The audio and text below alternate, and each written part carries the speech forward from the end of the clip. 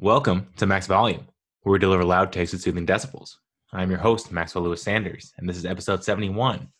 For those new listeners out there, Max Volume is a podcast that worships at the altar of pop culture, a place where the silly and inane are of the utmost importance. It's a pod where we discuss heavy topics like Brad Pitt's on-screen eating habits, Mark Wahlberg's sleep schedule, and the travesty that is Season 5 of Lucifer. So sad. No quote too minor, no side plot too small. This is a pod for the TV geeks and movie freaks. So welcome all weary travelers. Your boredom ends here. No daily observations today because Charlie Kaufman has earwormed his way into my brain and is gnawing out my subconscious. So not much room for anything else. So Kaufman, you're getting the full 100% attention of Max Volume today. So his Netflix movie, I'm Thinking of Ending Things, premiered September 2nd, 2020. And being a neurotic, introspective human being who is equal parts terrified and fascinated by the examination of the self, I am a gigantic fan of Kaufman. His movies and writing are maddeningly simple and endlessly complicated. They seem contrasting, but they work well together. So he takes every insecurity you have in the back of your brain and shines a light on your worst existential fear using phantasmal, non-reality based on-screen depictions. It's beautiful and alarming and upsetting and uncomfortable, and he's the sole person in the film industry who can balance these seemingly polar opposite ways of creating art.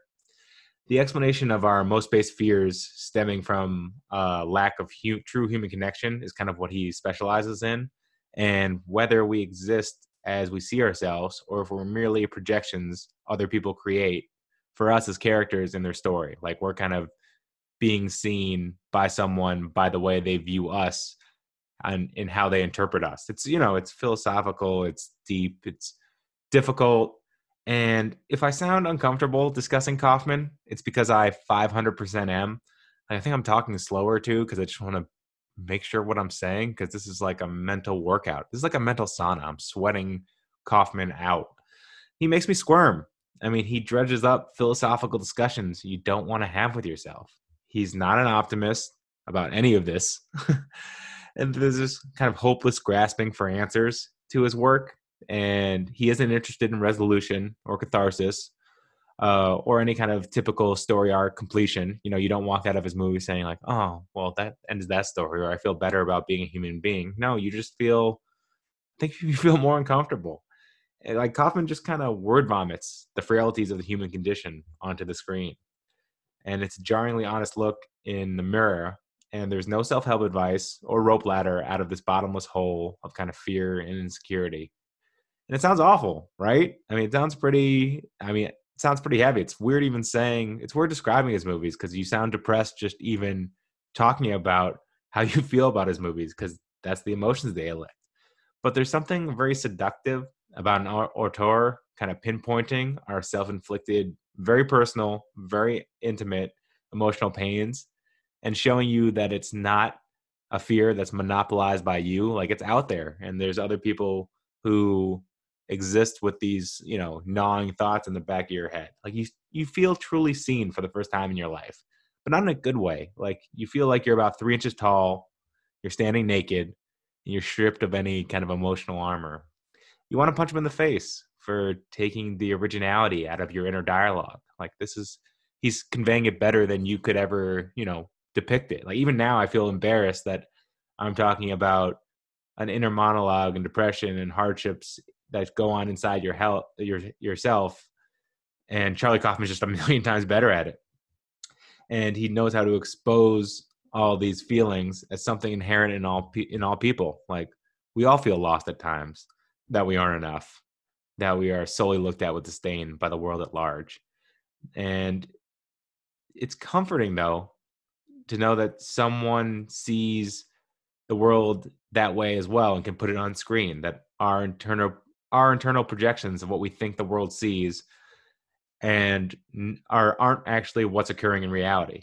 Because it's maddening because Kaufman does nothing to soothe or rectify this incongruity of reality versus perception, which means even with all his brilliant observational skills about what it is to be a 21st century human, and that's all his movies. I think he has 7 or 8 titles under his name. I don't think a single one doesn't address that topic of kind of what it is to be a human and what it is to be alone with your thoughts and what kind of internal monologue keeps going in the negative way, and not like the positive, it's going to be okay, Buddhist, breathe in, breathe out kind of way, in the kind of woe is me, neurotic, what is this all for kind of way.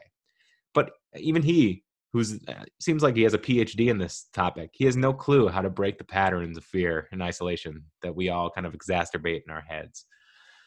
Blah, I hate this. I usually want to keep the podcast light and fluffy, like a croissant, kind of airy pop culture thoughts, and that it'll keep you light on your toes and kind of keep you, energized for the day. But I can't ignore my fascination with Kaufman and how his movies splice themselves into my DNA kind of forever and ever.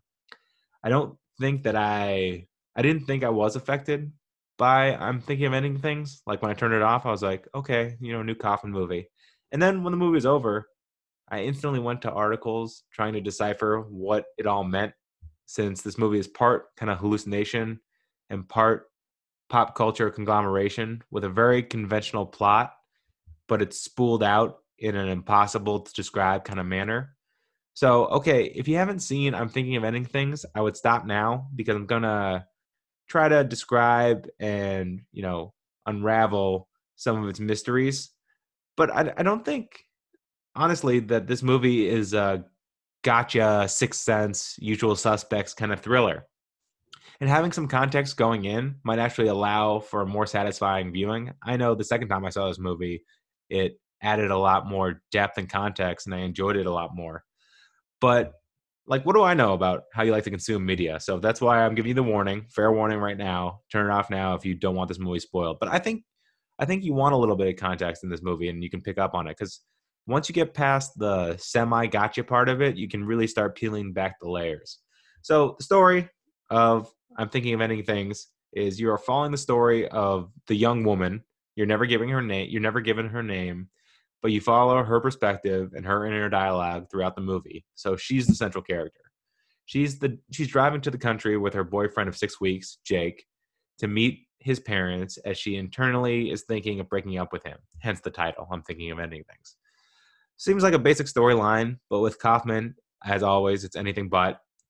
I mean, he even turned a movie about orchids into like a murder mystery. It was bizarre. And actually, that movie adaptation is more about writing a movie, and it's so. I mean, he basically put himself in it. It's so weird. I love it though. I mean, I love all his movies. I really do. So Jake and the woman have this philosophical discussion in the car, going up to Jake's mom and dad's house. And it's ranging from David Foster Wallace books, which is kind of funny because I'm reading one right now. Infinite Jest, definitely check it out. It's like 1,000 pages and it's amazing. It's got that kind of Kaufman vibe though, where it's like, woe is me, the universe is collapsing on itself. So maybe not. And anything else they're talking about like sexual consent, interpretations of classic songs, to performing poetry. They're both clearly very intelligent and fragile people who are very insecure about how they're being viewed by the other person. Like, aren't we all? And the movie starts to kind of fall apart when they meet Jake's parents, and time starts skipping. Jake's parents in the beginning are in their mid 50s. Then suddenly, like that, they're in their late 80s. And then they are like 1960s versions of themselves where they're 30 somethings with like, energy and vigor and clearly 60s clothes.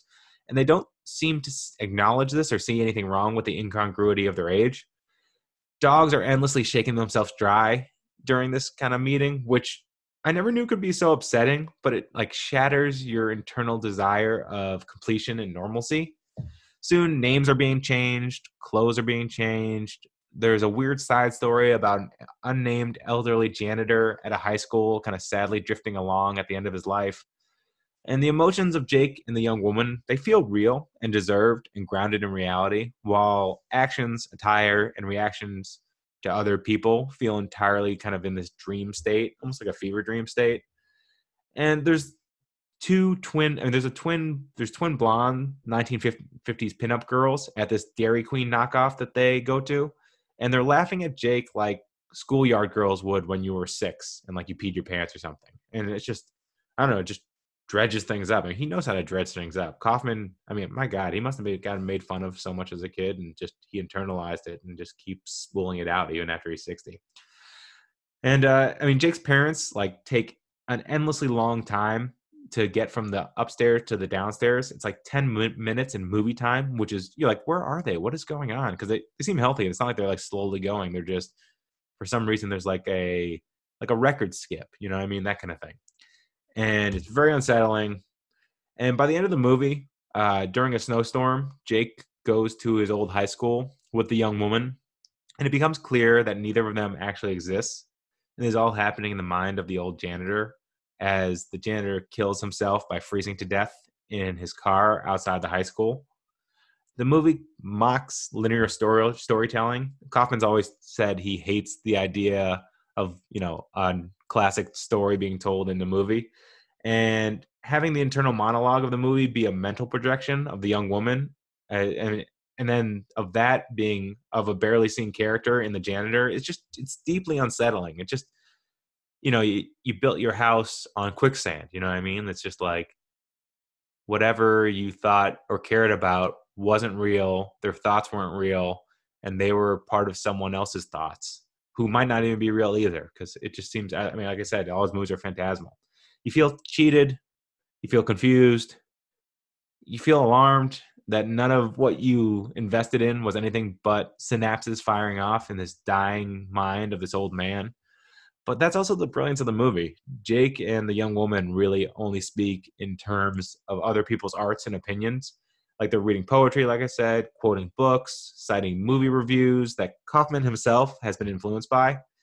And hell, the last 10 minutes of the movie is the freaking Nobel Prize speech from the movie A Beautiful Mind, word for word, verbatim. And then a musical number from the play Oklahoma. It's making the viewer face the reality that we try to define ourselves by what external artists influence us and like what we enjoy. Like, our top 5 list of action movies, the 3 most influential books we ever read, the song that's going to play at our wedding. It's all art that doesn't belong to you, yet we all internalize it as uniquely ours when it's just a false security blanket of having a personality when we were just stealing from others. Now, normally I don't swear on the podcast, but Kaufman makes me want to put my hands in the air and just scream, fucking hell, Charlie. Like, take it easy on me. Like, take it easy. Slow it down. Like, don't get this real. I'm here to be entertained. Just ease off. And especially as someone like me who consumes entertainment at like a Pac-Man level ferocity. And I see, this consuming as a dominating part of my personality, hence these 71 podcasts in like 2 months. And yet, here is one of my idols showing me it's a fool's errand and a silly way to exist. Oh, and for good measure, he doesn't provide any solutions or stopgaps because he's just as lost as you are. Like, usually directors and writers are so confident in their ability to kind of see things more clearly than us that they take us by the hand and they lead us to whatever moral truth, love can cure all, or, evil can prevail in a chaotic way. They're just sure of themselves. Kaufman has no idea. There's no underlying point to what he's doing other than he's observing how he's feeling and conveying it really, really truthfully in a really weird way. I shuddered a little bit. Like, he's better at conveying the struggle of life than anyone else on the planet. So it's a mental marathon dissecting Kaufman's work, but you can't help but dig deeper once you've opened the box. Otherwise, those thoughts kind of fester and pulsate inside you until it's all you can think about. So I'm leaking it all out today, and hopefully I can go back to blissfully watching bad 80s situational comedies and Cartoon Network shows by tomorrow. Little 11-minute escapes from reality. I'm also thankful that Kaufman forced me to think about existence and death and anxiety and depression, because ignoring it is all. Mostly is definitely a worse way to live. It's definitely just gonna, just kind of build up inside you. And also, I noticed normally I speak a little bit faster. I'm a little bit more nervous about these podcasts. They kind of go. I can tell this one's gonna go longer than most of them, even though it's kind of, I have the same amount of notes and same amount of kind of verbal stuff here, but because it's something important that I want to really kind of describe in a appropriate and give its due, that I speak clearer and I'm kind of taking my time with it. And I wonder if that's a better way to describe this stuff. I think because this has such weight to it, I don't want to yada, yada, yada, nervously kind of laugh and joke and internalize and talk back with myself.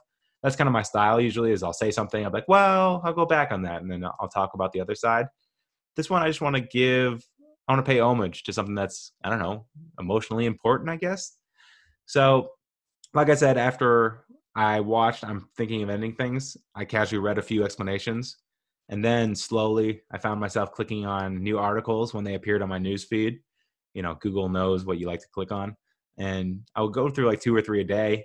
And then I started consuming podcasts about the film, interviews with Charlie Kaufman himself, and the writer of the book it was adapted from. And it was adapted from, it's 50% the book and 50% Charlie Kaufman. It's not exactly the book, apparently, which, I mean, it's pretty clear this is very Charlie Kaufman. And here I am now doing a podcast I didn't really want to do because not all art is fun. Sometimes it's heavy lifting, and Kaufman brings 8 tons of essential life questions with 0 answers. So you have to come up with some sort of rationalization of his work all on your own, which I guess I'm trying to convey via this podcast. If I have an analogy for him, he's grain alcohol for your brain. Like when he's mixed with the viewpoints of other directors like Spike Jonze in Adaptation and Being John Malkovich or Michel Gondry in Eternal Sunshine for the Spotless Mind, he can become palatable, almost like, it's a good mixture and kind of be pleasantly diluted with his heavy thoughts. But when he directs, it's kind of this unfiltered, self-inflicted misery being shot into your mouth with a fire hose. Like his movie Synecdoche, New York might be the most moving piece of cinema I've ever seen. It's about a playwright who is given the MacArthur grant to do whatever he wants. It's played by Philip Seymour Hoffman, probably his best role, I think. Although I do love him in Mission Impossible 3. I mean, it's a very different role, but he's fantastic in that too. And so this playwright ends up making a time loop existential crisis morality play about his own life that folds in and collapses on itself like a dying star of internalized fears and insecurities. And yeah, I mean, that's like the easiest way I could describe it. Like he has actors playing him, and then those actors get actors to play him because they think that they are him, and it keeps going and spinning out of control and getting larger and larger. Oh, and in this movie, every minor thought or depressed feeling any of the characters feels in the movie is manifested in the physical world and amplified by like 1,000-fold. And you have no internal thoughts. If you think something in your head, that's out loud on a megaphone, which is, like, I think that's everybody's worst fear sometimes. So yeah, it's freaking upsetting and intense and awful and relatable. And it's Kaufman. It's just Kaufman. And my family does a movie of the week where one of us picks a film where we all watch and discuss. And it's a rotating selection. And this week is mine, and I emotionally swing wildly between wanting to pick Synecdoche, New York, or picking another cute, positive film that won't shatter my family's sense of well-being during a pandemic. That's kind of cruel. So I'm probably going to go with the positive route because at least I think I've squeezed out the Kaufman juice that was saturating my brain for the past 10 days. But that's the magic of Kaufman. His weirdly in-depth understanding of humanity and our internal struggles never truly fades from you. It kind of merely waxes and wanes over unpredictable periods of time. Like, it's like ocean waves. Like eventually they just keep coming back. Well, that was a lot. So time to catch up on Cobra Kai and do a hard reset of my cerebral cortex because I don't think I can take any more Kaufman. Later.